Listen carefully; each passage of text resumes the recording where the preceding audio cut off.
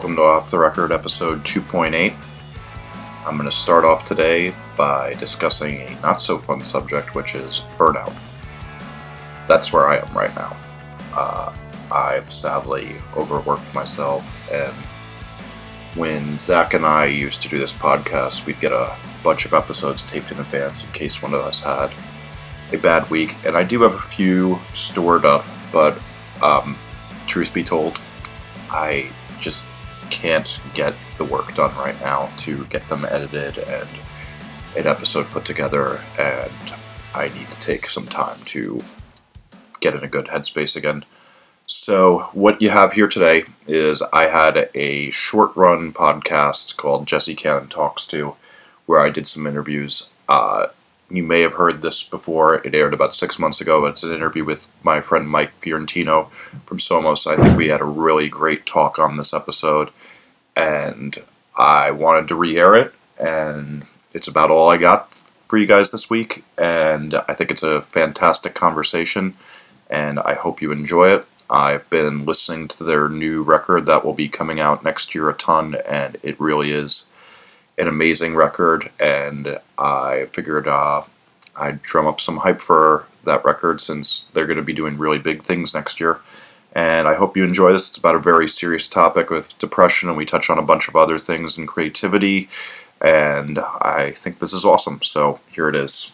Welcome to Jesse Cannon Talks To. I'm here today with Mike Fiorentino from Somos. Am I saying your last name right? I've known you for so long, I never know if I'm saying your last name right. That's it, right? Fiorentino, you got it. Okay. Well, Mike plays bass and sings in a great band named Somos. If you're listening to this, odds are you know that, because why else would you be listening to it? Because if you know me, you also know I had the pleasure of working with them on their last record as a producer, and their split with Sorority Noise. These guys were one of those bands that it's not often that when I get done with a record, I want to listen to it all the time. And the record we did together, Temple of Plenty, became the soundtrack to the unfun breakup I had last year. It was a record I turned to a lot, and I really like these guys a lot. They're really smart, unlike a lot of bands. I thought we could get a good interview. So, Mike, how you doing? Good. How's it going, Jesse? I'm awesome and nice. Awake and vibrant and excited to do this. Hell yeah. So you guys right now are not presently touring, you're writing. Yeah. So you're in that creative mode, and a lot of what we're going to talk about is creativity. What's been inspiring you lately? This is going to sound, well, I don't know if I can point to one direct thing, but I think that anything. Music that I've been listening to a lot. I'm still listening a lot to the 1975 album. The new Always record is something that's been inspiring for me. I saw you talking about that, and the funny thing, I got turned on to that from this band called Romp that I recorded. And the reason I recorded Romp was because they liked your record. Oh, nice. Oh, and then they turned me onto that record. Yeah. So it's a circle of life right there. I think the Always record is just, I don't even usually like, because it's a little bit on the lo-fi side, and it's kind of just straight ahead, sort of fuzzy indie rock, and I don't usually, that's not my thing, but I just think the melodies on the record are so perfect that I just from that vantage point alone, I've just been eating it up and just enjoying it, but also trying to study it. So would you say study it? I think this is one of the things that I always think is interesting about you guys, is that when you see the writing about you guys on the internet, people always talk about how poppy you guys are, but at the same time, you're playing,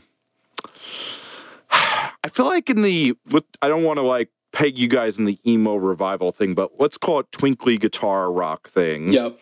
There's a real almost rebellion against pop in a lot of that stuff. And I think it's almost shameful. And you guys have been very not ashamed of your influence of pop hooks and stuff like that. I am curious, how long what has been your evolution with integrating pop into you guys' music? Was it more that I imagine you came from a punkier place? Were you ever more into more abrasive things? What's going on in your creative process with integrating pop into what you guys do? Yeah, back in high school, Phil and I were in a hardcore band together, And so I used to really like that when hardcore was huge. I loved Modern Life is War. I loved Verse and, Have Heart.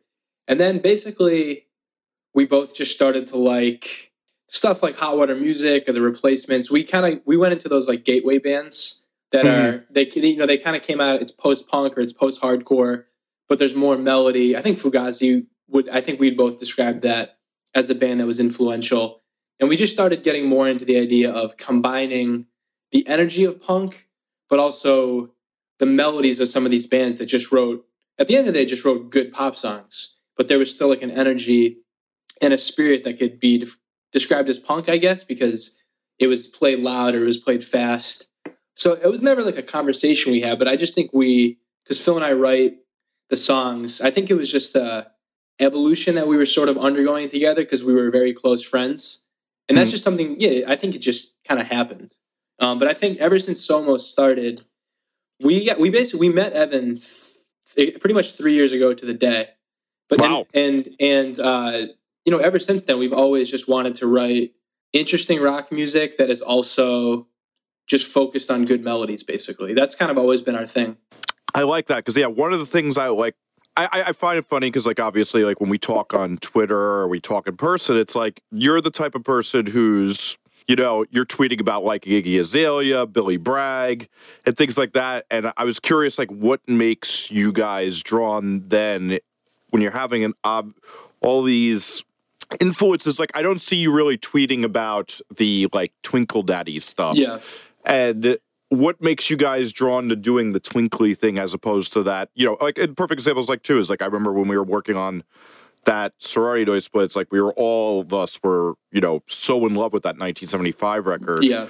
Whether it's Mike, my co-producer, and then all of you guys. And so what draws you guys to doing the twinkly, emo-ish thing compared to all the other routes you could go with your influences? I think that is just a style because we came from the punk rock thing, and then we got into some of those bands, or listening to stuff like the Smiths, or even like Blink-182. Phil is a huge fan of that. I was too.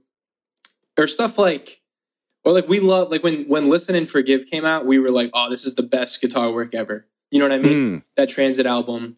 And I think that was a record that we both just listened to a ton, and I think we probably just absorbed some of it. And then that just, like, in terms of the guitar work, that record is really just huge, I think, for Phil and Justin, or at least for Phil and the way he writes riffs. And I think that comes through probably, even without ever being a conscious decision. And then listening to like Iggy Azalea or Phil likes to listen to like the new One Direction stuff. A lot of times that is just for production. I mean, really that's just like pure production stuff. Yeah, that's the same reason I listen to it. Right, because those are like the heavy hitters. They've got the huge budgets, and also it can be a guilty pleasure too. But we like to just listen to a broad spectrum, almost equally for like the production ideas and the sonic landscapes type stuff. So yeah, I mean, I do think it's funny because anytime I have a band in here. And, like, one of the marks I can see of, like, if the band's going to go on to bigger, better things is, like, when the band only listens to, like, scene bands and they're only in that, those are all the bands that just never stop being a local band. And a lot of the bands are a little bit more worldly and can bring in influences from places. Not every time, but I will say this. Every time the band just listens to scene bands, they're going nowhere. But, like, you have a much higher chance if you're like listening and bringing in those other influences. And I don't think people always get how much, I've been really obsessed with this thing of that you're the average of all the people you hang around, that sure. People either bring you up or bring you down. And I think it's the same thing with music listening, is that I find when I'm producing bands, I've been like really going through a particularly inspired era that, like, because I've been listening to so much different stuff, I'm feeling super inspired. And then I know when I'm like being told that, like, I'm just working on like a risecore band and then like a pop punk band, and I'm just listening to that stuff to get things, I just don't have as many good ideas. Yeah, that makes sense. No band's going to be like, whether there's 3 or 4 or 5 people, it's not like you're ever going to be able to incorporate every little influence or, every interest is going to get reflected through the songwriting.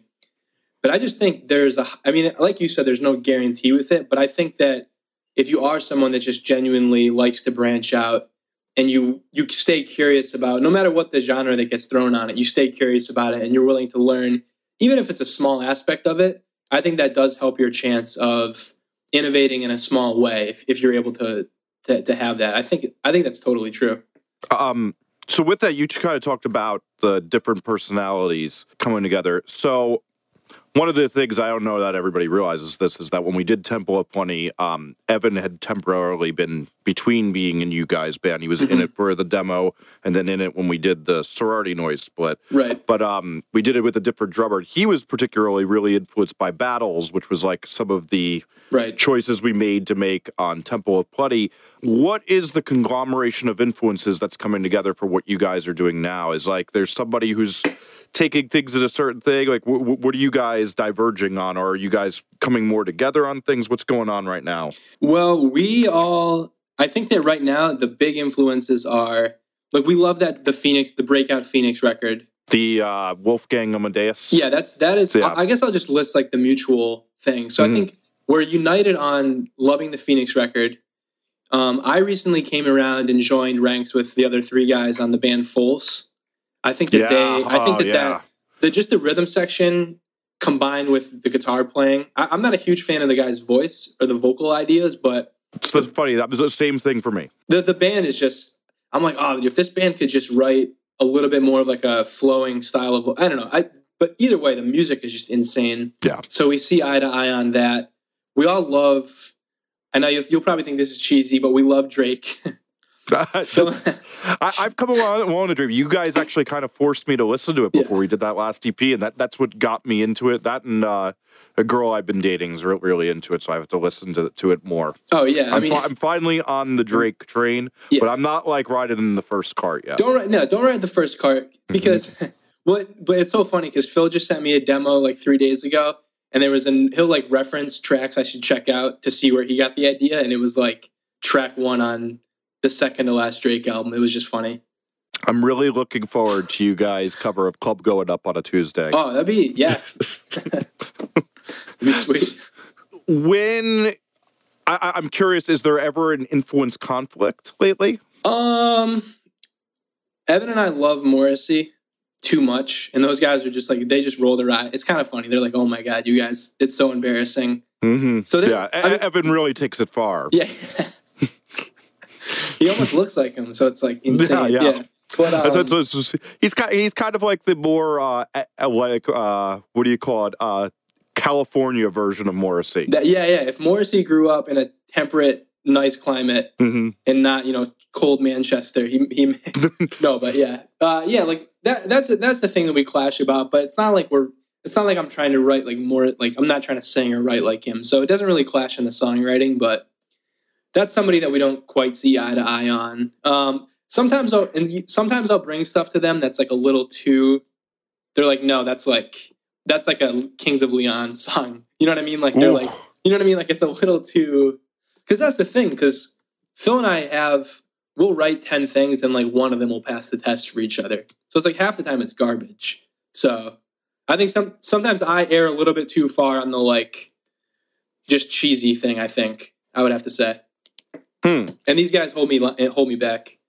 Well, I think that's one of the things that doesn't get discussed a lot in bands is that, like, it's always funny, like, when you see, like, a bassist leave of a band, no offense to, you bassists, but, like, when the person's just the bassist and they leave the band and people are like, oh, it doesn't matter, they're the bassist, you never know who's the person who's holding the standards in a band. And, like, saying no to the bad ideas. And it's, like, it's always funny to me because usually whatever the internet discussion of, like, when a band member leaves, they're like, oh, that person doesn't matter, it's usually the opposite of what I've seen in the studio.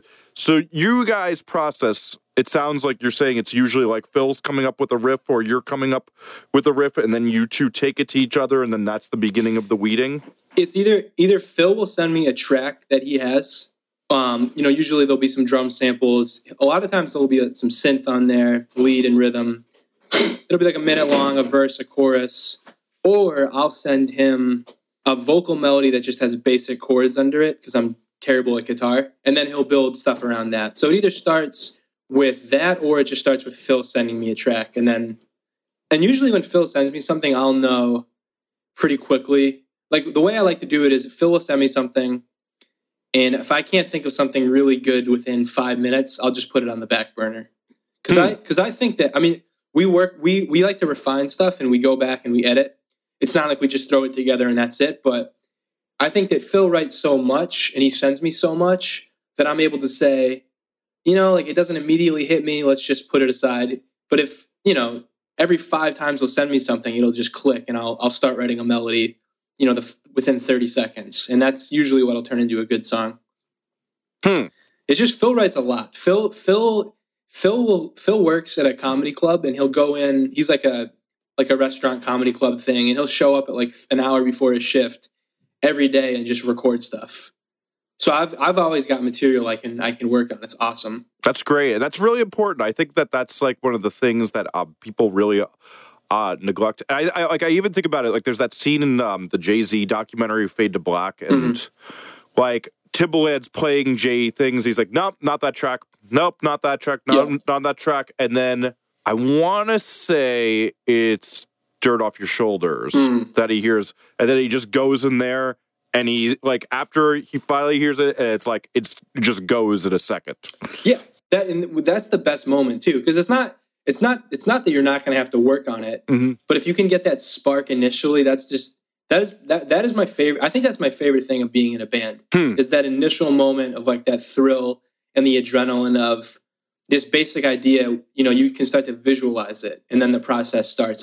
I love it. And then I don't want to give short thrift to Justin and Evan because Phil and I kind of supply like the steak, and then they'll put the sauce on it. You know what I mean? Like, yeah, I mean, I would even give them that you guys are doing some skeleton, and they're putting the skin on it. No one wants to look at a skeleton. Exactly. No, exactly. I mean, Justin, I mean, he's really out there with the stuff he listens to, and I think he approaches guitar in an interesting way. And yes. Evan, and I think the same Evan with, I really like Evan's drumming. So those guys turn, you know, ideas into songs, basically. So I don't want to just say Phil and I are the songwriters. We're probably like the rough draft guys, and then we compose together. I think that's a lot of bands, though, too, and there's nothing wrong. And like, I will say this about you guys, of like, as somebody who sits in the studio with over 100 bands a year, will say that the lineup you guys have at both times and both things, everybody kind of contributes a level of creativity that's very, very high compared to a lot of other bands. Yeah.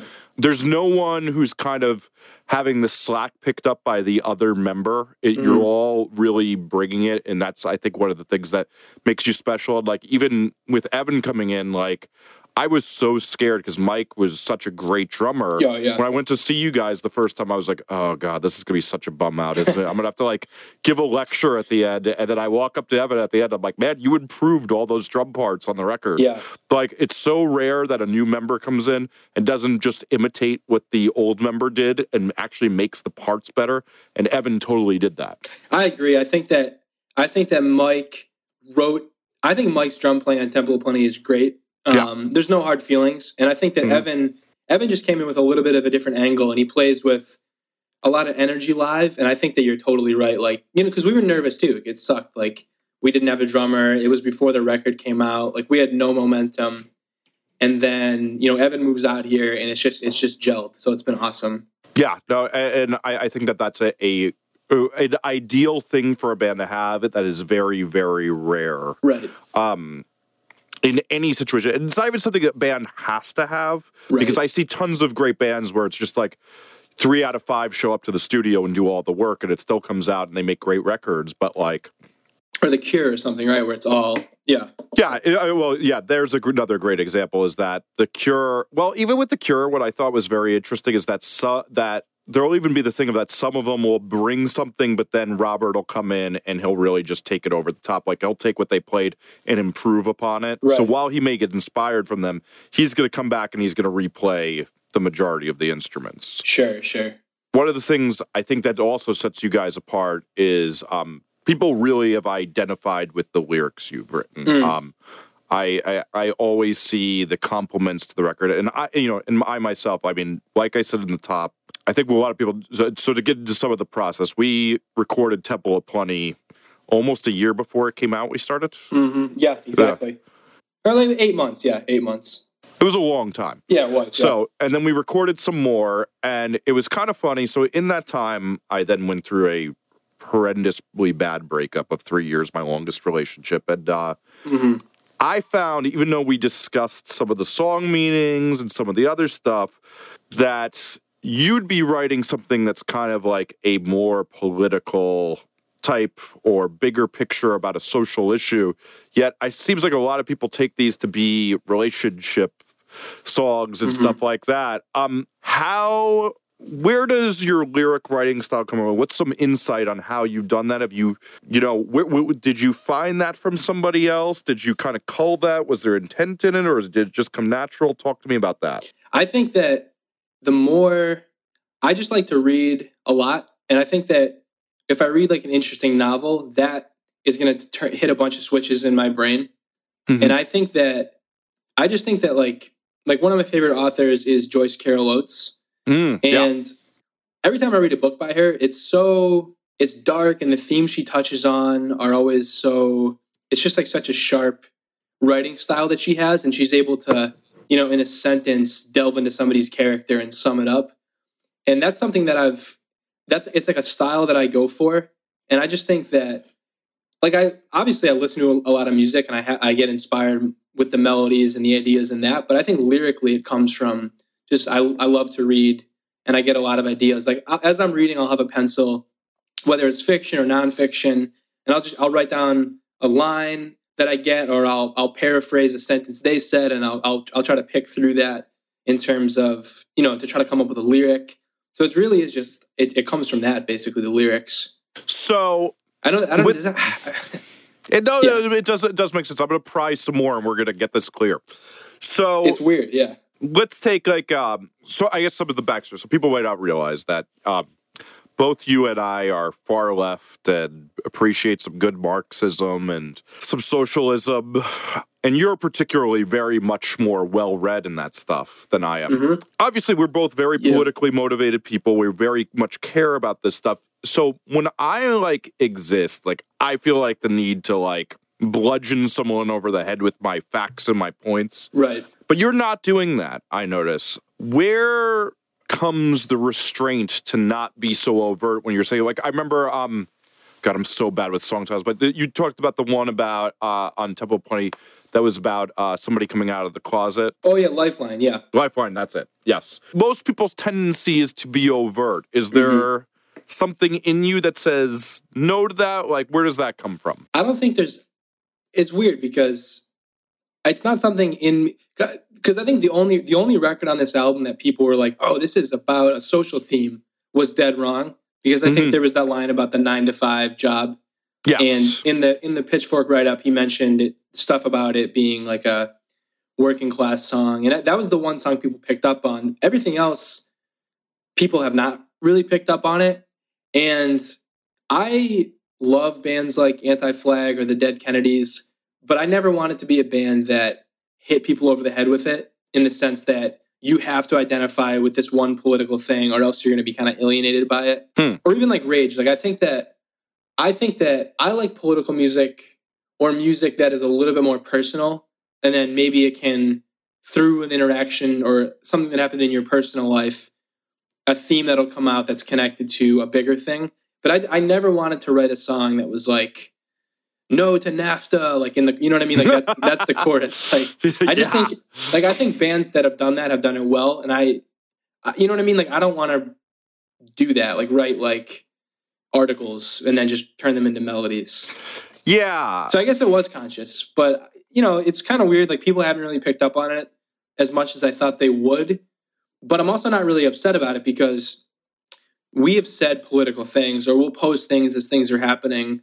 And I would rather do that, have lyrics that are a little bit more universal, and then have a platform to say things as they happen in real time, as opposed to pigeonholing ourselves as a political band. Yeah. Because I think that gets a certain reaction out of people that isn't always good. Yeah, well, especially when you're dealing with a lot of kids who come to you from a pop punky world, they just really can't handle that. But yeah. That is a frustrating thing because obviously there is a part of you that wants to enact social change. Yes.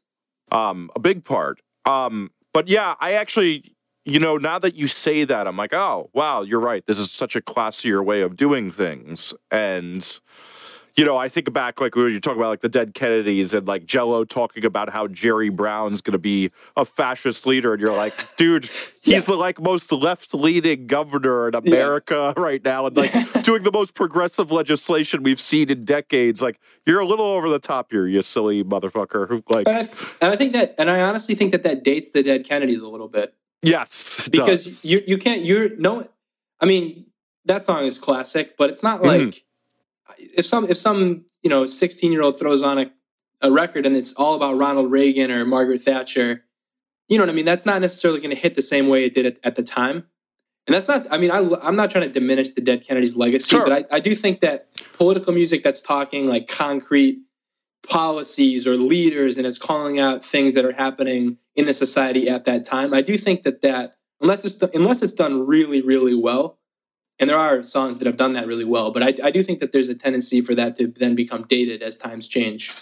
Well, I think this is a great point. And like, I think that, they're like on a perspective of things is you're going a little bit more into the meta vague thing. And then like, on the spectrum, like I think about, so when I hear California Uberals and he says that Jerry Brown line, as much as that's one of my favorite songs of all time, every time I'm like, oh, Jell-O, you silly motherfucker. Oh, yeah, it's kind of fun. It's funny, yeah.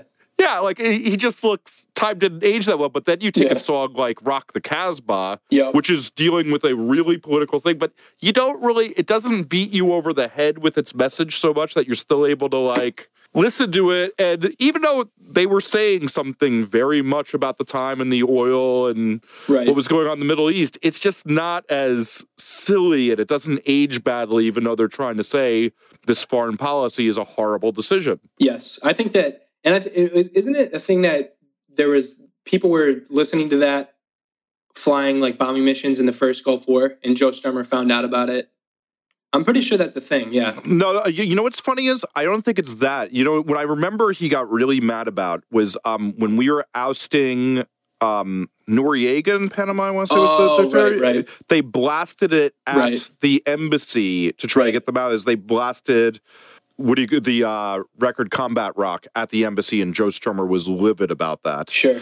Right, because that's a political record, but that's also the record that got them playing like stadiums in the US. And I think that that's a good example. Like I think that out of those punk bands from that era, The Clash wrote the best political lyrics, I think. They were just the most intelligent. They were sharp and forceful without being preachy. And kind of like nails on the chalkboard. I just think that I think they approached it really well. I'm right there with to me. The two best written lyrics of songs in the history of life to me are "Death or Glory" by The Clash and "Bastards of Young" by The Replacements are my two favorite lyrics. And now that we're discussing this, it's like I'm kind of learning as I go. I'm like, those are like that middle ground of like. It's clear enough, the intent, that if you think about it, but it's not so clear that it's beating you over the head like, say, an Anti-Flag song. Right. And I love the Anti-Flag. I think Anti-Flag served their purpose. Like, but it is kind of funny though because you did just kind of put a past tense on that. Yeah, I don't. I guess they. Well, I mean, I don't want to like write them off, but I just think that they were really relevant. Right around the time in 2004 when Bush was going up for re-election. Totally. And I respect like what they did, what Fat Mike did, without fully agreeing with the idea that people should vote for Kerry. But at least they were playing a role that was like trying to inject punk into like a mainstream political debate. And I think that was awesome, and I think that served its purpose. But yeah, I think that Anti-Flag's lyrics sometimes are also a little bit dated. Even though I love the band, they were influential. Yeah, honestly, I got into that band when they were just coming out, and I was a junior in high school putting on shows for them. Because they were so political, it's what impassioned me to make sure I got them out there as much as I could. Sure. But yeah, I think there was also a thing of that because you're younger at the time, it's also not as obvious. Like, you're not dealing with your anger as well as you do as you get older. Mm-hmm. Right. Yeah. So, talking about getting older and evolving, so it became a big thing that you came out about that you had to pass up this last tour with Dads that you guys would presently be on right now, because you'd been dealing with some depression. Mm-hmm. When I looked at the comments on Absolute Punk, which are always the cesspool of the internet, probably up to 4chan. Not as bad as Punk News, though. Oh, yeah, that's true. I should give credit where credit is due. They're the worst. The trolls that live under that bridge are the ugliest of trolls. Well, we get, out of any site, Punk News commenters just hate us. I don't know why. There's always negative things about us. And, like, we'll get a few in Absolute Punk. Sorry, this is a little tangent, but yeah, I don't know what their deal is, but those people are just miserable. I don't know. It sucks. Like, and it's been like that forever, and it's that way for every band. Like, you know, like I've done a lot of work with those guys in Leftover Crack and Morning Glory, and like every time there's a poster, it's like, I hope they die of an overdose. It's like, very kind you are. Yeah, it's lame. It's lame. But so to get to the point of it, there was somebody who said something I couldn't help but chuckle, because it is a thing that I think people selfishly feel with music, is that people identified with the emotion you were going through with Temple of Plenty, and somebody said, I hope he gets better, but not too better, because we need another sad record. Yeah, I saw that, yeah. Right. And like I had to laugh, because it is like, while I was like, oh, this fucking dumbass kid, like, there's also a part of me, though, that's like, I mean, I've discussed on Zach and I's podcast Off the Record, like, my feelings about Say Anything, which is that Is a Real Boy is one of my favorite records of all time.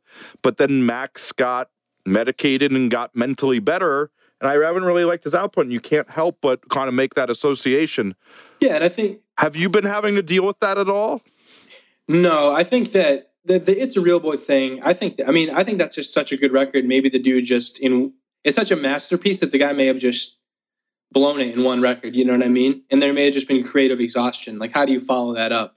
And I think it's an interesting thing that no one talks about with that record in particular, which is that he also spent over 6 months in the studio on it, living with Tim O'Hare, and then the next records they didn't have as much time.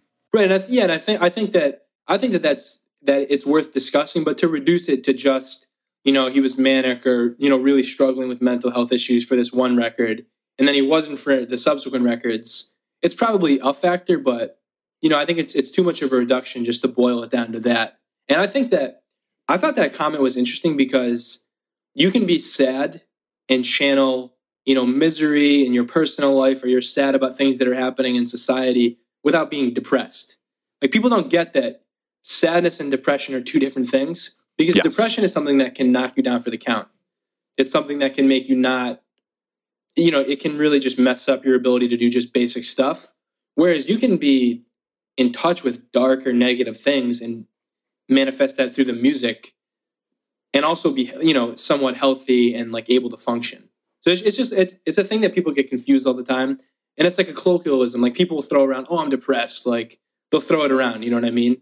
But I just think that comment was just, it's like, I see where he's coming from. Like, it would be lame if I came out and it was like this super positive, like, Christian praise record. But like, you know what I mean? Like, I just think that you can write good, heartfelt music that's sad or pulls on people's heartstrings without being, you know, without being a wreck in your personal life or in terms of your mental health. Yeah.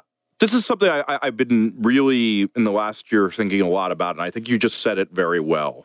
And, because, like, I was really depressed growing up, but now I just get sad sometimes. Like, you know, obviously, like, you know, somebody dies or I have a bad breakup. There's a sadness, but, like,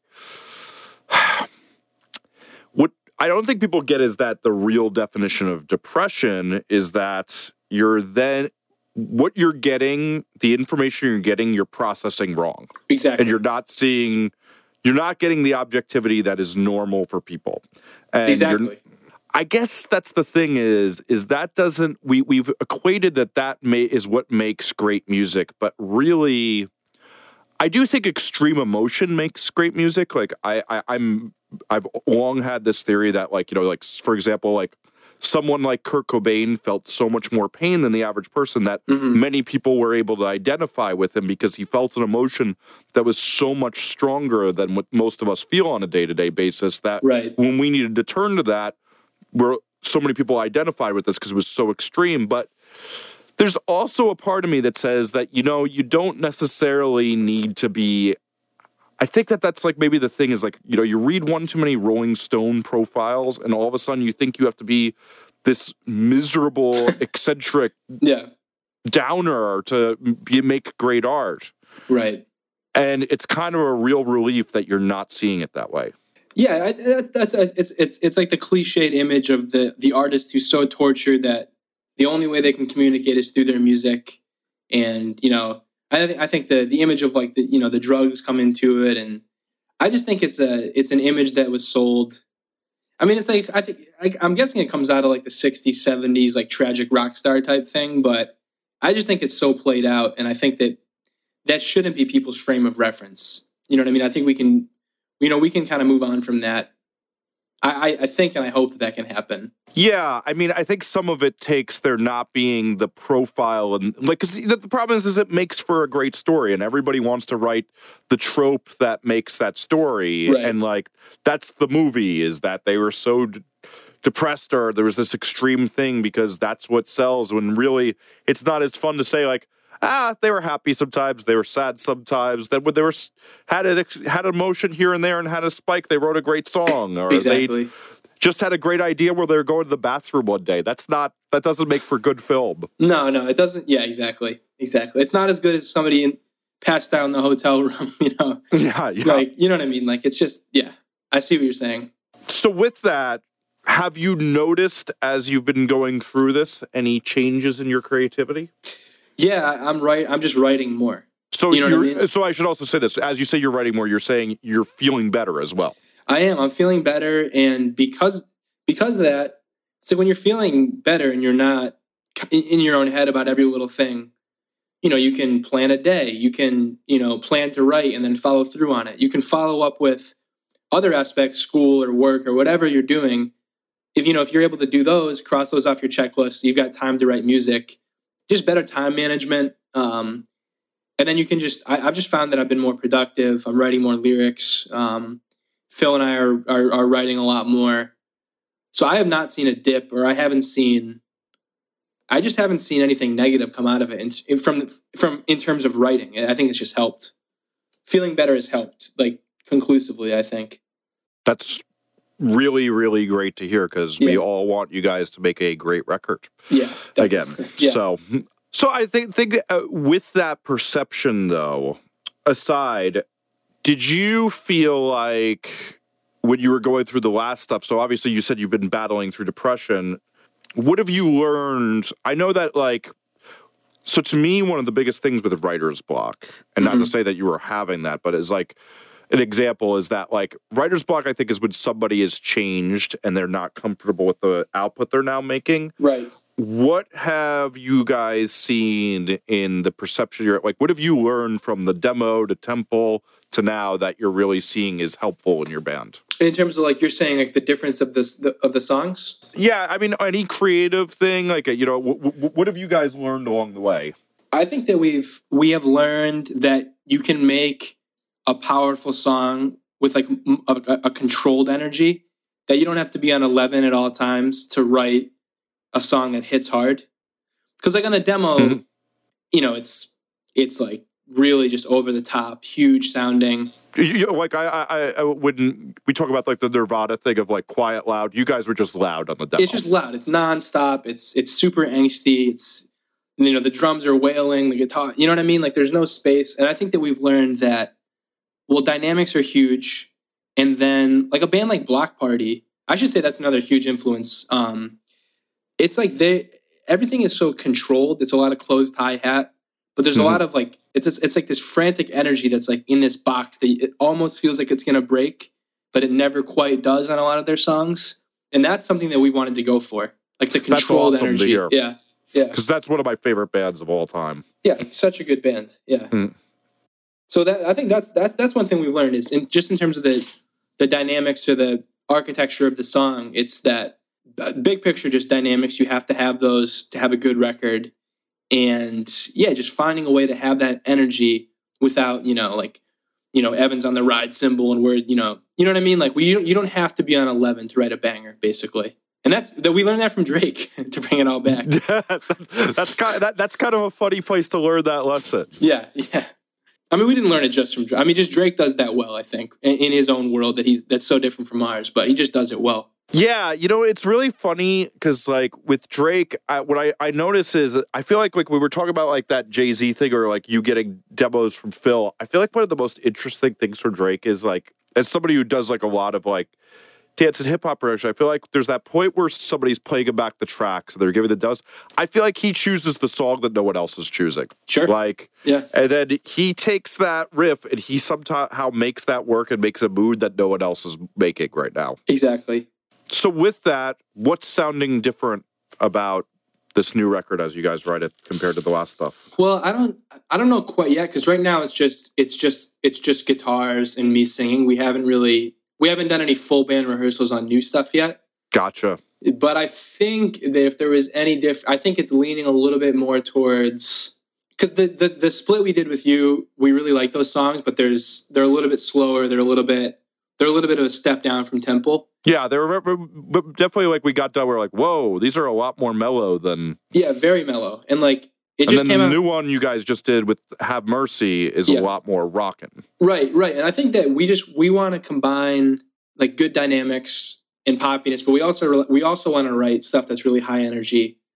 So I think that, I mean, it's obviously not going to be Temple of Plenty Part 2, but I think, like, that new song we have, Streets Upon Streets...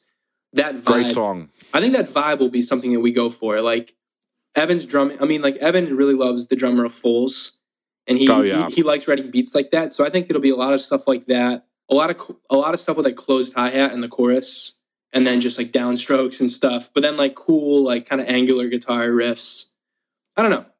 I don't think it's going to be that different than Temple. I think that I feel weird answering it because we just haven't brought it into the full rehearsal This is studio. One of those questions that, like, if I don't ask it, then the world's mad at me, but I hate asking it. Yeah, like, hey, you're the interviewer. I want to know what the next record is. Like, I love this record, and I'm curious because these guys are in the middle of writing, and you're talking to them about creativity, but I know it's, like, the biggest bum out because it's, like, almost like, hey, I just want this to kind of come as it goes and find myself along the way, and I don't want to have to stick to this later if it doesn't turn out this way. Right. Yeah, I think just in terms, like the last song we just put out, I think that is the vibe that we're going to go for. But there's also, we're going to have, we are dabbling in, like, one of the coolest things about that 1975 record is like the interlude tracks, where you have these like huge pop songs with great hooks, and the rhythm is just great, and it just cracks off, and then they'll bring it back down to this interesting synth thing. And that is something that we're going to be doing on the record. I don't know how it'll be received or whatever, but that is something that we've got some parts written, and I think that'll be a new layer that we're going to bring to our next record. I think you guys will find the way to pull it off because that's what great artists do. Yeah, I hope. Yeah, that's the goal.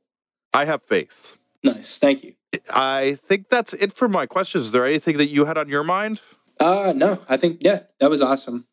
Well, I'm going to ask you one last question, which is, what have you seen outside of music, read, experienced that's really been amazing that you think other people should see?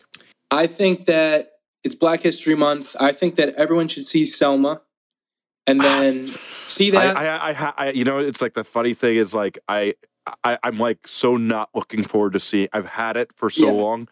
And I cry when I watch the preview, so I'm like, when is going to be the day when I want to do this to myself emotionally? Yeah, it's so good. And then if you have the time, see the movie. But then I'm reading Taylor Branch wrote a 3-part history of the civil rights movement based around King. Wow. And it's so good. Like, see the movie and then read about the civil rights movement to see how broad in scope it was. And it wasn't just King. It had... there was thousands of movement activists and cadre, just the richness of the movement and the way it fundamentally transformed American politics. Even though racism and, institutional inequality and oppression remain in place, I think it's a movement that should be studied.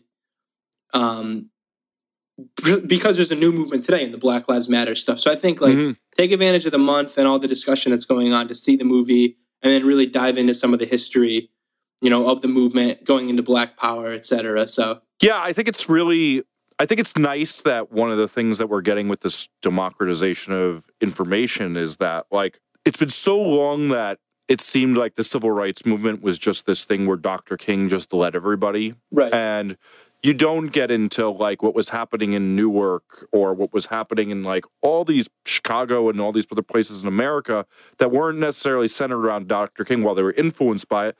And I think it's just so funny is, like, we're starting to only just see that education come out because it's not just people learning from history books anymore. It's learning from, and thankfully we also have still have a lot of people who are still alive during this who can tell us about it. And it's so funny. And then it's so funny because King is often trotted out by conservatives or by people that oppose the current movement.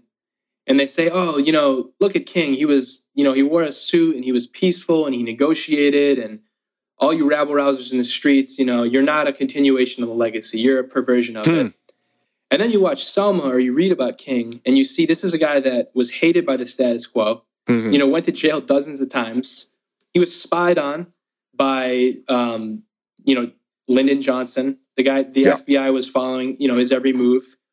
He was somebody that was not a moderate in any sense. He was, because sometimes you get the narrative that, like, Malcolm X was the dangerous radical, and Malcolm X was the guy that, the white status quo could really negotiate with. And really, it's like, no, King was knee deep in the mass movement and was viewed as, especially when he came out of the war in Vietnam and started to build the poor people's movement and went down to Memphis to organize with the sanitation workers.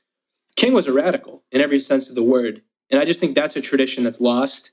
And like Bill O'Reilly or whoever, they can trot him out and try to pretend like he's the antithesis of the Black Lives Matter protests. But then when you actually dig in, you see that really the people that are on the streets today are continuing King's legacy. And they're not. I just think that's something that has to be. Because all you know is you hear the I Have the Dream speech and he didn't want people to hate white people. That's pretty much all you get. Yeah, and it's you make a great point. I think like one of the best things that people, I don't know, have you seen the thing when he was on Meet the Press of how, these are the 4 like most respected, intellectuals of the left and the right who are grilling him on there. They are so disrespectful to him. Right. And they treat him like he's subhuman garbage. And like when it's turned into history that this was a man that was respected and peaceful, it's like, no. These people hated this man and they tried to break him every second they could, just like they tried to break the Ferguson, the Black Lives Matter, any movement, just as they try to break us now, they tried to break him back then. And then they were not on his side. And people weren't on his side as much as they always get caught for lying about it. And it's like, it's total bullshit. Right. And in V.I. Lenin's State and Revolution, it starts with, revolutionaries or radicals in their time, they're hated by the status quo. And then once they're dead, everybody rushes to put a halo on them and, to try to co-opt them for the state. And it's just the same thing happened to King. It's just so interesting to see how that played out. And now that, we have a state holiday about the guy. So it's it's hilarious. Much to also, I really liked about this last time that we had the Dr. Martin Luther King celebration is that we got to show how many of these people also fought hard against having that holiday, like John McCain and all these people who voted forever and ever and ever against ever celebrating this man. Now they pretend like, oh no, I was always down with black people. Give me your vote. No, it's embarrassing. Yeah. Sadly, I wish we could just do a podcast like this all the time. That'd be sweet. Thank you so much for doing this, man. Yeah, this was super fun. Thank you. Awesome. I will talk to you soon. Cool. All right. See you later. Thanks so much for listening. That was my interview with Mike from Somos. If you'd like to find him on Twitter, he's at Michael Fiorent, Fiorent. You can find his band at Somos Band MA. They're currently on tour with Tiger's Jaw and Lemuria. Their records, Temple of Plenty, is available through Tiny Engines. Their split with Sorority Noise is available from Bad Timing Records. Their split with Have Mercy is available through Hopeless Records, I believe. And you can find me on Twitter at Jesse Cannon. Thanks so much for listening. Thanks for listening to Off the Record. If you enjoy the show, the best way to say thank you is to share this episode on social media, whether it's your Twitter, your Facebook, your Tumblr, your whatever, and just tell your friends. We just want the word to spread. If you'd like to follow us on Twitter, it's at OffTheRecordFM. You can get show notes, explore old episodes at offtherecord.fm. If you think we should be talking about something, please let us know with the hashtag TellOTR on Twitter, or ask us via Tumblr at offtherecord.fm. This episode was produced by Jesse Cannon and Ashley Aaron. Thank you so much for listening. We'll be back next week.